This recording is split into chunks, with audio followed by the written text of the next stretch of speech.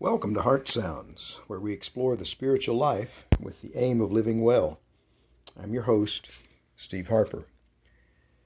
We're using the 6 basic questions that we were taught in English class or maybe somewhere else as the way of laying the groundwork for this podcast series. Those questions are who, what, when, where, why, and how. It's going to take us a while to even get through these questions before we branch out into other things. We've looked at 2 questions so far. What is the spiritual life? And why is it important?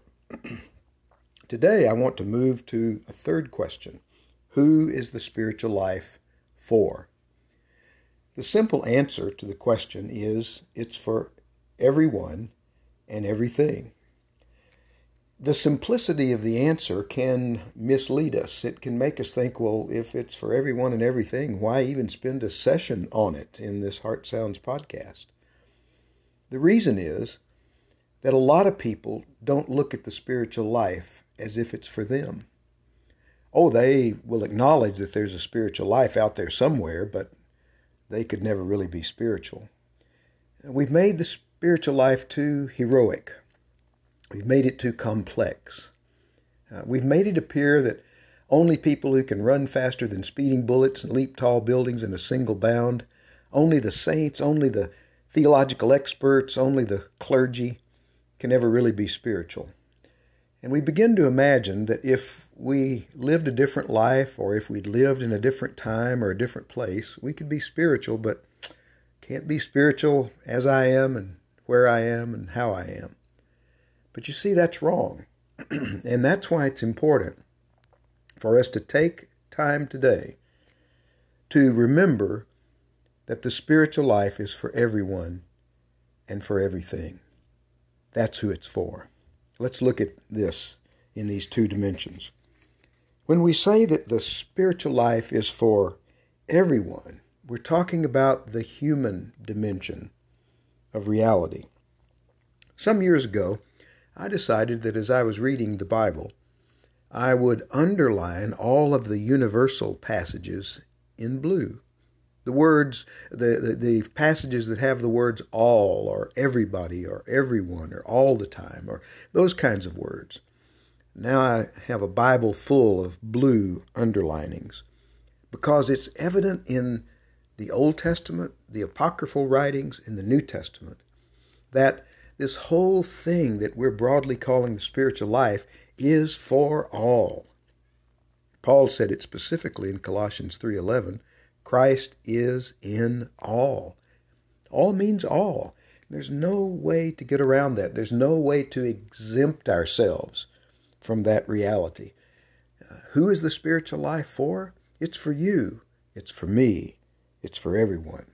Because we're made in the image of God, and in that image we have the capacity to relate to God and to relate to everyone and everything else. We have the capacity to respond to God and to respond to everyone and everything else. If you ever have the idea that the spiritual life is a mountain too high to climb or a river too deep to cross or an ocean too wide to swim in, you know you're not looking at the spiritual life the way God intends for us to look at it. Instead, when we're looking at the real thing, when we're seeing the spiritual life in its true essence, we say, I want that. I am made for that. I had a conversation years ago with Richard Foster, and I said to him, Richard, when you're teaching, what's your goal? I was a teacher, and I just wondered what his teaching aim was. And he said, I want people to leave my presentations, my time with them, saying, I can do that. You remember the Aesop's fable where there was the fox and the grapes? There were grapes, but no matter how high and how often and how hard the fox jumped, never could reach the grapes. Unfortunately, that's the way some people look at the spiritual life. It's there, but it's too high for them to ever reach it. So I like what Richard Foster has to say. When I finish being with people talking about the spiritual life, I want them to say, I can do that. And that will feed into the deep hunger. I want to do that. And it will feed into the deeper hunger. I'm made to do that. I hope these Heart Sounds podcasts are creating that image of the spiritual life for you. An image that lets you know the spiritual life is for you because it's for everyone. Now we move to the second dimension. The spiritual life is for everything. This is an evolving discovery for me, and when we're finished with these basic questions and the podcast begins to go in different directions, I may come back to this because it's fascinating and compelling, and it brings a depth of understanding of spirituality that's comparatively new for me in terms of my discoveries. Back to that phrase, Christ is in all, I'm finding that the all means all, not just human beings, but all sentient beings, to use the Dalai Lama's term. The covenant that God made in Genesis chapter 6 with Noah talks about it being for every living creature. Later on, in the book of Job, we find this phrase, let the animals teach you. Let the animals teach you. Birds and fish, the earth itself, all things exude a spirituality and have a spirituality. I first came across this in St. Francis and Clare, brother, sun, sister, moon, you know. That whole understanding of the spiritual life as pertaining to everything. I've since discovered it in Thomas Aquinas and Julian of Norwich and Meister Eckhart, John Wesley. In the contemporary, I find it in Elia Delio, Thomas Berry, Alan Watts, Richard Rohr. We could go on and on and on. And as I say, I may come back to this later because it's fascinating me right now. There's a word for it. It's called panentheism. Not pantheism, but panentheism. That is to say, God is in all things. There's a consciousness of God in all things. It's not a human consciousness. Humans think and ponder God in a human way. But we know, for example, trees communicate with each other. We know that there's communication between animals.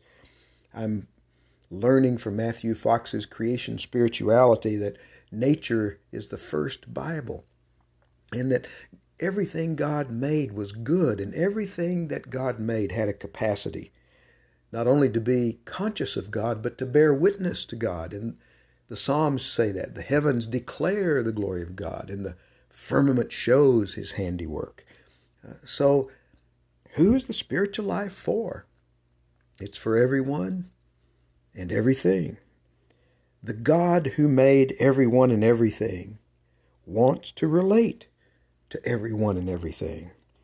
And so the spiritual life is designed to attract everyone and everything. Now that's broad, that's deep, that's general, that's cosmic. So let's make it very plain at the end of this session.